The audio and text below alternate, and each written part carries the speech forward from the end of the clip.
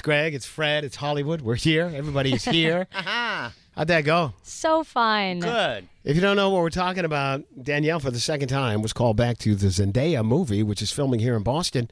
And you were there on Saturday, right? What happened? But Zendaya wasn't there this time. Oh, yeah. But it was your still, bestie wasn't there? I know. I was sad, but it was still a very enjoyable day. And actually, I got to do a more active role than I had last time. Oh, so good. I actually was in it even a little bit more. And I got to see more dialogue, actual acting than I did last time. So I thought that was cool as well. How was that watching that? So it's so intriguing, just the technological aspects of it, with the camera movements and the angles and all that, but also just to see the How many actor. takes? Yes, they do the exact same takes over and over again, and that's just change this little thing and then change this little thing. So the director's saying that. Why didn't you do it this way? Right? And Yeah. do it that way? Really doing that right there. So could you recite some of the lines just because you heard them so many times? Honestly, it was they were provocative lines.